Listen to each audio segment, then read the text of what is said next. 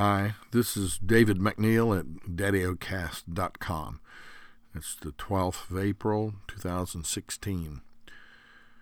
I hope you're ready to hear the voice of Jesus and to open the door so he can come into us. I'm going to be reading from the Psalms, the second Psalm, Psalm 2. Why do the heathen rage and the people imagine a vain thing? The kings of the earth set themselves, and the rulers take counsel together against the Lord and against his anointed, saying, Let us break their bands asunder and cast away their cords from us. He that sitteth in the heavens shall laugh, the Lord shall have them in derision.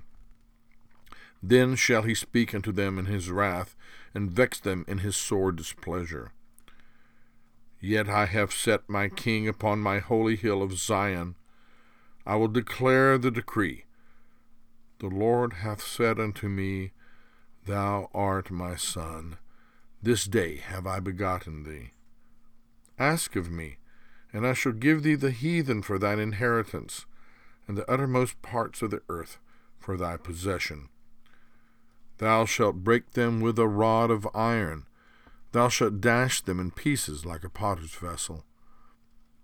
Be wise now, therefore, O ye kings. Be instructed, ye judges of the earth. Serve the Lord with fear, and rejoice with trembling. Kiss the Son, lest he be angry, and ye perish from the way, when his wrath is kindled but a little. Blessed are all they that put their trust in him.